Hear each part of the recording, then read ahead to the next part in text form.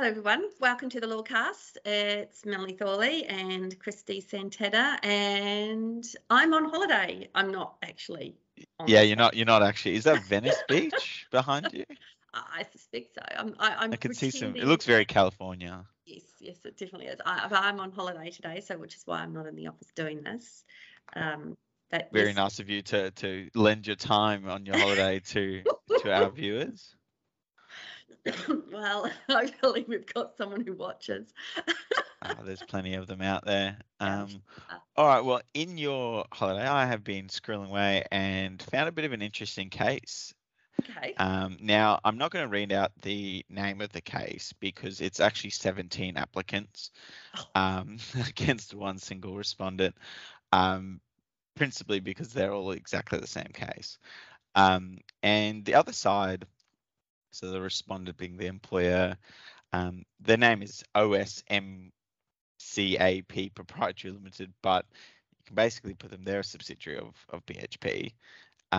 They provide some servicing to their mines, and they have a lot of employees, and 17 of them have now filed a unfair dismissal, and on the basis of a relocation. So this is a jurisdictional objection on the basis that they weren't dismissed. And Right. Okay. So just to kind of recap, I suppose, for our listeners, what are some of the issues that come about when you've got a relocation? Yeah, well, there's a few of them, isn't there? We've got to think about time and distance, whether the parties had contemplated this in the contracts is a big one.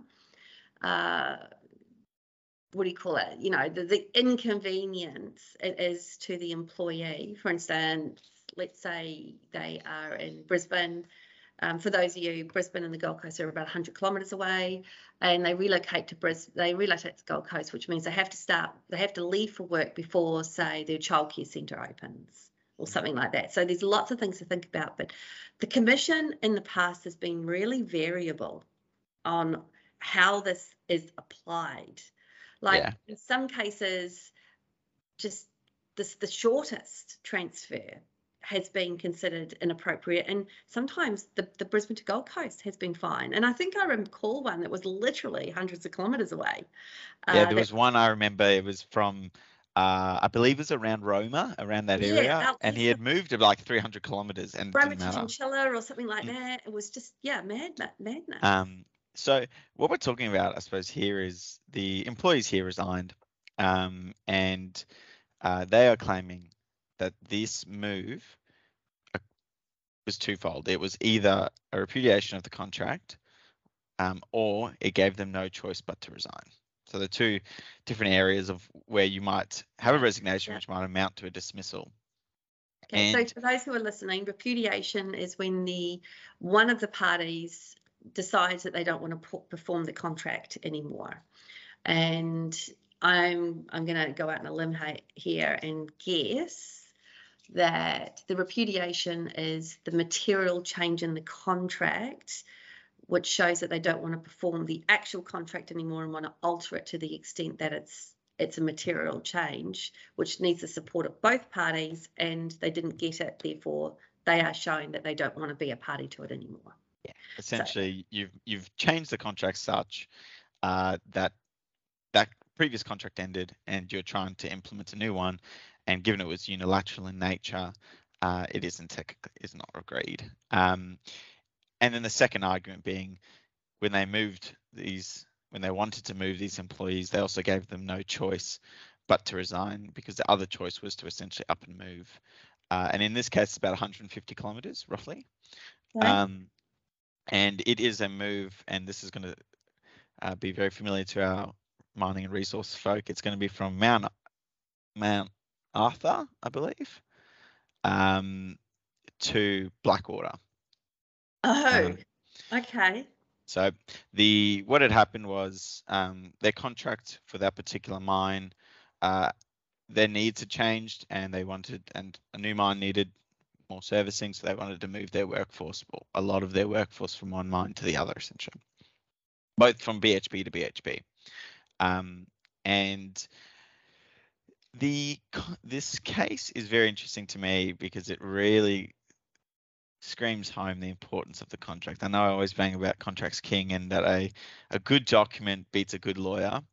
And Is the this point, even more putting that a nail in that coffin? Is yeah, it? it's just every week I'm really banging on about this. And in the contract, in the location section, this is what I'm going to go verbatim. During your employment, you may be required to work on multiple sites across the east coast of Australia as directed by the company. If your deployment is interstate, you'll be provided with advance notice of 4 weeks unless a shorter period is mutually agreed.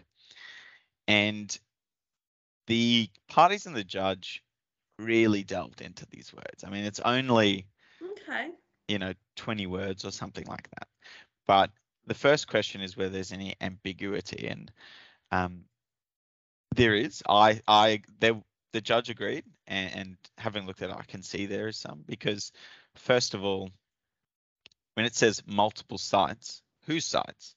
We're talking, bear in mind, this isn't actually BHP. This is a company that is servicing BHP. Yeah. So is it only BHP sites? Is it Rio Tinto sites? Is it any other mine that they could potentially be working? It doesn't also specify that these are going to be actually mining sites. I know that that's principally what they were doing, but Yeah. I can imagine they might be able to do other work. Yeah. And what is the east coast of Yes. Australia? East Coast. What? I mean, the judge makes an interesting point. Is Blackwater's nowhere near the coast. well, I mean, where do you draw this line? I mean, is that, and interestingly, they do talk about this, is when we're thinking about the east coast of Australia, and they bring it back to how we should really be interpreting these contracts, which is, it's not defined. It should be ordinary meaning. What is it? And they've put it as an ordinary business person. What would they think the east coast of Australia is? And is it one where you just draw a line, from the top of the world to the bottom of the world, and anything east of that is the east coast of Australia, anything the west coast, west of that is the west coast. Okay. Straight through the middle. Yep. Is it straight through the middle? Where is that line? Firstly, do we even use the line? Would that line, for example, include Adelaide? There's a few BHP mines that this particular company services around Adelaide. Would they be included? Are they included in multiple sites? I mean, there's a lot of ambiguity there, which meant that they could look into, I suppose, the conduct of the parties and what they all understood it to be. Yeah. Okay. And the judge, I think, sensibly came to a reasonable conclusion, which was Mount Arthur is already 150 kilometers away from the coast. Blackwater is about 250 kilometers from the coast. And I don't see a difference between the two. When we're not talking about one which is on the beach and one which is 250 kilometers in. You're already inland. Yeah, and I don't agree with simply drawing a line, which is not what they did in this particular case either. And just saying anything east and west. I think for the reasonable person is about what's your proximity to the coast, to the beach, if you want, to the water. That's very true, but also it's proximity to where you are at the moment. If it's written as an east coast and you're in, you're getting moved to Blackwater, and from, I'm sorry, where was the other place? Mount Arthur. Mount Arthur. Then if you accept that Mount Arthur is on the east coast, you must also accept that probably Blackwater is too. Yeah, because we're talking about you're saying 150 kilometers is they're fine. all there. So I'm just going to wind back a little bit here. Are these workers drive in, drive out? Do they live nearby? Will they fly in, fly out? I mean, what's the big deal with that? I think they drive in, drive out. A lot of these people have made the decision to move out to these regional towns and live there, and now they've been asked to work a very long way away, so they have to be either a fly in, fly out worker, which they never contemplated, And this was their argument, I'm guessing, or some of their argument? Yeah, and that ended up getting rejected. That was more discussed in whether they were forced to resign. And one of the important points here is this was not just 17 employees who all decided that this was too far to drive. Many others who are in the exact same situation as them are doing the exact thing. You know, they are now driving out to Blackwater from where they were living before. And this goes to one of the, the myths that we often talk about, is we see this time and time again, almost I'm sure you see it on an almost daily basis, of employees who've resigned and saying, I had no choice. And the commissions have time and time again come back and said, no choice actually means no choice. That if you can identify any type of reasonable alternative, then it's going to be very difficult for that to be successful. And sensibly, the judge came back and said, well, 80% of them did drive. I mean, that is another option. And if 80% of them feel as though that's something that is not too detrimental to them, then what's different about these 17 employees that makes this no choice? And I'm guessing the consideration for fatigue management plan happened and so on and so forth. Because if you're asking these people to drive out there and then work a 12-hour shift, there's a fatigue management issue to be had. Okay, so they lost. They very much lost. Little poppet. Is this another CFMMEU matter as well? If I look, I don't think so. I think they were. Interesting. I'll just look at who was representing them. It was not the CFMEU, but it was a union on their behalf. So this might get appealed. I think this might be one that we hear a little bit more about. But it's, I think, a very interesting, as you mentioned from the very start, relocation seemed to be widely applied and widely decided. You know, situations where 25 kilometers can be construed as being too far. And this one, it's 150 kilometers difference. And correct me if you take a sort of differing view, but I think a good you sort and I sometimes take different views on these things. I think a good, if we're thinking about just for your lay person on the street, something that is not a bad yardstick for this is, would that person have accepted the job in the first place? If this was what it looked like in that from the outset, what would have happened? I think that's the starting point. I really do. And I think if these individuals really dug deep down, they would say that they were still taking the job, because they take the job for more than just situation where it is. They take it for the money. They take it for the, for the circumstances. They might take it for the extra super. There's a lot of reasons why people take jobs, and it's not just where they are and how close it is. But it's and I think it's important that a distinction also be drawn, that it needs to go more than just be less favorable. It's not just properly unreasonable. Is that where you're going with that? Yeah. I mean, sure, if they were living 5 minutes away from the mine and now they're driving an hour and a half, yeah, of course it's less favorable to them. But they would have still taken the job. Well, let's broaden this concept of repudiation. Because right now we're talking about changing the contract terms to alter where the person is working. And we know that there is certainly an element of uncertainty as to whether you would win or lose something like that. And the facts make it turns on the facts in such a minute detail. You really have to lock those facts down and make sure that you can show that the facts are on your side. But we've got lots of other circumstances where repudiation happens. And the one that kind of pops to my mind are things like demotions.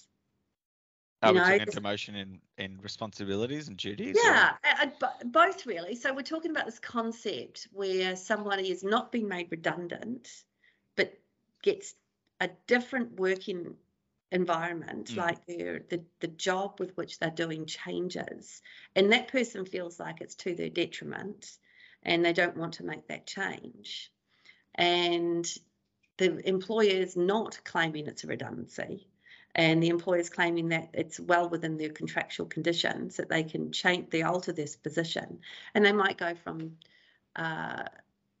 reporting directly to the CEO and having 20 people who report to them, to reporting to someone who reports to the CEO, and they have a reduction in people that report to them to 5.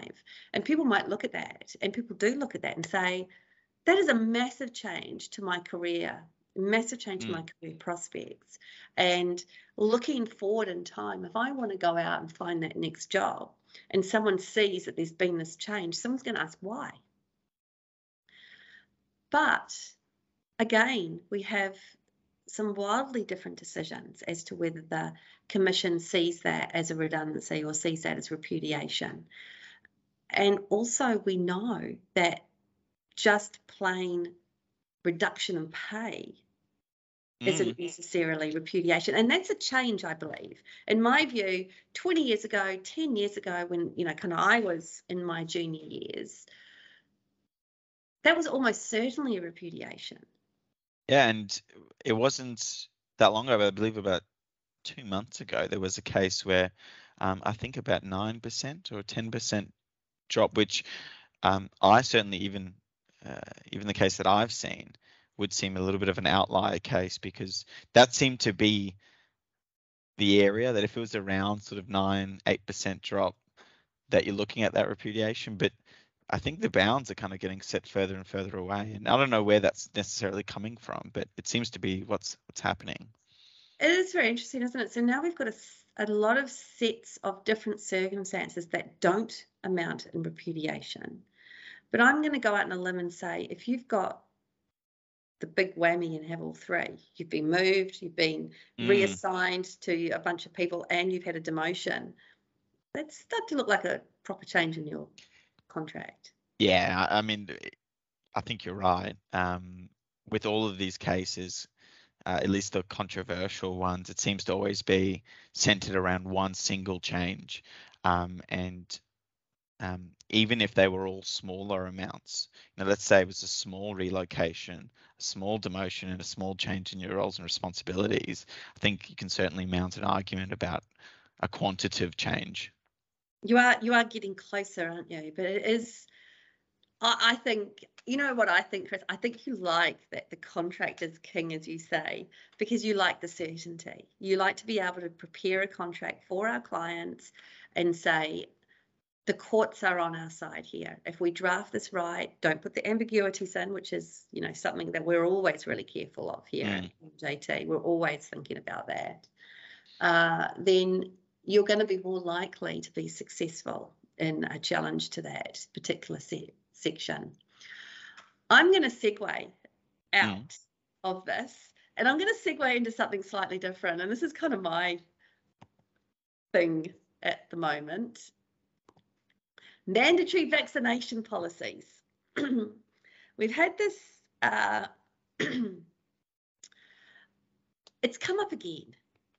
And it's come up again, I think, because all those people who found themselves in an employment challenging environment because they weren't vaccinated are now feeling that because the world has opened up, because we don't need to be vaccinated to go and have a cup of tea, then it should all be fine for them to refuse the vaccinations. And we are seeing, just for those who are listening, a massive uptick in discrimination claims. On this point. Timeframes have really blown out for the QHRC. Yeah, to the point where they're up to a year now to just process an application. And that tells me there must be literally thousands of them. And this is something really interesting. This article I was reading talks about 2 big Landmark Commission cases, and we've spoken about both of them. The first one is the MacArthur call, when it was a mandatory their poor minds copping a little bit of flack on this particular podcast. just copying it. And that one was about whether the policy was reasonable. And of course, we know it was. And there's a nice sum up at the end. And the other case was, this is the Kimber and Sapphire Coast. Right, that's the one with the flu jab, and I believe that's a aged care centre. Yeah, an aged care centre. And if we remember, I think it's the BHP one where it was all about consultation, and it wasn't about the vaccination being reasonable or not being reasonable. And they basically won, but on the minute point that they had to go back and consult in order to implement the vaccination policy properly. Yeah, the win is probably not the right. It's an oversimplified version of what it happened. And we hear on the streets, oh, but there was this case where the vaccinations weren't reasonable. I'm like, no, the case was about the implementation of the policy, and they hadn't. And this we've talked about this. This is that crazy case where, in fact, the enterprise agreement speaks back to the Work Health and Safety Act, which talks about consultation. And because they didn't consult in accordance with the Work Health and Safety Act, they didn't consult in accordance with the enterprise agreement, and therefore they had to go back and do it. And once they consulted, they just fired everyone again. Yeah, I mean, it doesn't change the outcome, and the commissioners were very careful to carve out their decision and making sure that it was abundantly clear that the policy itself was lawful and reasonable, and sure, the employer lost, but on a very minute point. Yeah, absolutely. And this article, sums up some of the things that we need to think about. And of course, when we're thinking about COVID, and everyone is talking about this fourth jab, and I'm very happy to say that I am now eligible for that fourth jab, which I'm going to try and get next week, is that if you put it in the contract that you require your employees to be fully vaccinated with COVID and be fully vaccinated and get the flu shot each year, that is the agreement. All these arguments are not about a contractual obligation.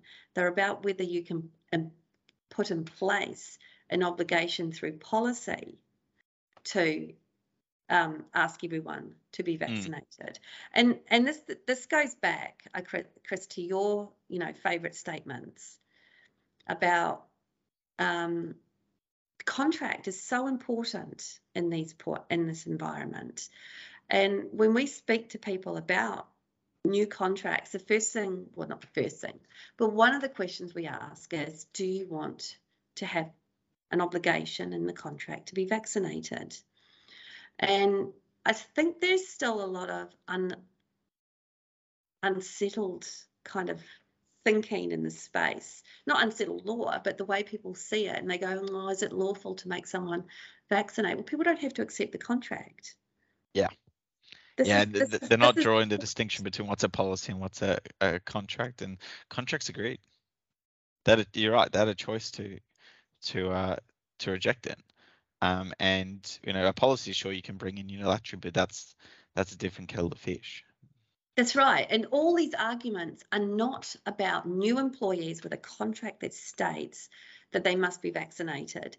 These are about the existing employees and whether a policy can be put in place to essentially force these employees to go ahead and be vaccinated, or the alternative is termination. And there's a lot of circumstances. I know that I'm just, there's a lot of stuff in that boiling pot. But I really like how the Commission has been going back to the baselines here. They've accepted the following factual propositions. COVID involves a high burden of disease. The infected person is at risk of developing serious illness. The risks posed by COVID, have changed around the Delta variant and so on. The vaccine is readily available and is effective in preventing symptomatic infection. That it reduces serious illness and death. That it's currently available in Australia and is safe, and any adverse effects are usually mild. and you have a much higher risk of developing serious complications or dying from actually getting COVID. Unvaccinated person is more likely to acquire COVID-19 from another unvaccinated person rather than a vaccinated person. And while measures of wearing masks and so on are demonstrated that it can control it, they are not a substitute for being actually vaccinated. And the vaccination is the most effective and efficient control mechanism we have. And even though the vaccination rates are high in the community, there's still a significant hazard in the workplace. And this is really interesting because this is the thing that comes up so often, but everyone else is vaccinated. And but the fact is, an unvaccinated person has far more chance of being sick, far more chance of getting it, far more chance of transmitting it to somebody else than somebody who is vaccinated. And if we go back to that contract, none of the argument matters. Yeah, exactly. I mean, it's you're a new employee that had every opportunity to, one, either just not accept it and go elsewhere, or two, they can. I mean, there is the opportunity to negotiate. Now, whether there is any utility in negotiating bargaining power is another thing. But the fact is, they had that opportunity, and even more so now when we've got lower rates of unemployment, it's harder to find skilled workers. The employee has a greater chance of being able to bargain and pick and choose their jobs. And if they pick and choose jobs that don't have contractual requirements to be vaccinated, that's a matter for them. And we know that the courts have started taking a view that employees have probably had for too long a bit of a long lead about how much bargaining power they have. And we know this from Rosado, we know this from JAMSEC, that the courts are happy to accept the fact that an employee or in those particular cases, an individual has more than enough bargaining power to negotiate the terms of their employment as at the time they join. I mean, so it's the way of the land. So I think, personally, I think if a company wishes to implement a COVID policy, that's absolutely fine. I mean, we know the courts have said that over and over and over again. But it would be better if from here on they amended their contracts to, if nothing else, support the policy that is already okay. Yeah. If nothing else. You're right. On the COVID policies, I think it is right to say there has been some change, but the only difference is the reason why someone is terminated. Because there was certainly a period of time where, and it was reflected in the decisions, that the reason someone was fired might have been that they were refusing a lawful and reasonable direction, but also that they were failing to meet the inherent requirements, i.e. requirements of the job. You couldn't work in a cafe and not be vaccinated because you couldn't work in a cafe and not be vaccinated. How were you supposed? The employer simply, it wasn't whether the employer had made a request, because there was no such request. The simple fact is that you couldn't be in the store. No. And that, of course, is an inherent requirement, is to actually be able to attend the workplace. Right. Well, they've agreed to actually attend shop and do what they're going to do and wait staff or do whatever they're going to do. And if they are prevented from doing that from the government through no fault of the employer, we have really, this is the true meaning of frustration of contract, where both parties, through no fault of their own, have had some thing happen that's changed the circumstances, and either the parties can get on board, so they do, or they just simply can't. And employees that find themselves terminated, and I say this, and I have said this a lot, every Australian has currently the right not to be vaccinated for COVID-19. It is not mandatory in this country. It is mandatory in other countries, but it's not mandatory in this country. But that does not give you a right to also have your job. So the kind of process of choice means that they have to choose. Yeah, And I I think think you're right. that's the difficulty that people are coming to these days. And when we've got such COVID under control, which I don't think we do, not in the true sense, because maybe we do. Maybe this is as controlled as it's going to get. I don't know. But since we have COVID under control, people are feeling that they can have that choice back.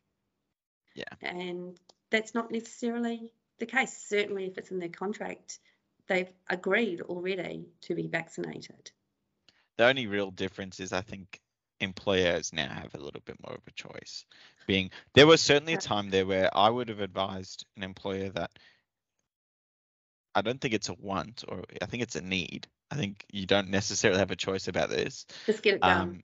You absolutely have to. Whereas now, if they want to put a policy, they want to put in the contract, the courts have absolutely upheld that, and it's lawful, it's reasonable. I actually see it no different to a flu jab policy. Or even I think drug and that's alcohol testing. drug and alcohol testing. I think it's all in the same sort of area where, as an employer, you are trying to, one, protect your workplace health and safety requirements, two, trying to keep operational requirements up to speed. You don't want drops in productivity. You don't want half your workforce sick through the winter months. These are all legitimate considerations. And when you think about the balance here, especially if you're paying for it, although I understand that they're still free at the moment, I'm not too sure. But especially if you're paying for it, it's readily available. There's no real tangible detriment to these particular employees. Of course, it's going to be lawful and reasonable. I think the only difference is now is it's actually a business decision rather than just an absolute requirement of running a business. Yes. Yeah, absolutely. But I think also, if you've made all your other staff do it, I think you've got to think about the optics. If you're now not going to make your new staff do it, do you know what I mean? Especially if there's a group, because I maybe not so much now, but there was certainly a time there where I think a significant portion of people got the jab, not necessarily because they wanted it, because they fully believed in the utilitarianism of it. They did it because they had to. Yeah. And they might have been quite silent about it, and that's fine. But those people would be quite pissed off, I would imagine. But on the flip side, just pushing past that, those people who are being disciplined now for not doing it before does not mean that all of a sudden it's all okay. Because not following a lawful and reasonable direction before still means they weren't following a lawful and reasonable direction. Yeah, and that's all about disobedience. It's very interesting. But just to segue back, contracts people, we've talked about this for the last few weeks now. If you've got your contract right and it says the things that you want it to say, then you're going to have a far, far better protection. Yeah. Or even this concept of moving your staff from A to B. We've recently moved offices. I think it's a big move. It was 8 kilometres, but it felt huge. And and it's something to be considered. Everyone. Exactly. Contract is king. Make sure they're all up to date. Make sure they are doing what you want them to do, because I mean, it doesn't necessarily say it in this case, but I suspect that some of these contracts are actually quite old, and you're protecting against the thing you don't know about. When they drafted that contract, they might have been thinking about A, B, and C, and then when actually tested, it was all about X, Y, and Z. Yeah. So making sure that it's good, not just in certain areas that you're concerned about, but throughout. Yeah, it's clear and concise. The ambiguities are the thing that's going to give you more disruption here. Well, Mr. D. Santana, thank you very much. I really liked that case. And I do think changing the venue of where you're employed is a big thing, and people find that very challenging to be comfortable with. And I'd be like to see some more of these cases, but I'd like to see some more consistency in these cases. Yeah. Because it's very difficult for us to be able to advise our clients on whether a move is acceptable or not, because in fact, it's actually quite a tricky area. it is a very tricky area. It's one that, you know, I certainly recommend to our employer listeners out there that seek some legal advice before you do the change. Yeah, it's not as simple as the contract says we can move them. No, we've seen them lose. Yeah, this one said the same, and it got challenged, properly challenged, and and it won by the skin of its teeth as well. Yeah, I mean, they could have easily have moved them to a place that it wouldn't have been acceptable. Yeah, wow. Anyway, weekend coming. I am going to be relaxing this weekend. In Venice, I can see. Yes, I'm still on holiday, people. So I'm actually taking a proper holiday in August. But yes, for now, I'm just having a pretend holiday or a shortened holiday, and I'll be back on Monday morning, and I'll see everyone then. Thank you very much, Chris, for coming online to have a chat about these cases. It's always very fascinating, and we'll see and hear everybody next time on the Lawcast. All right. See you, everyone. Thanks for watching.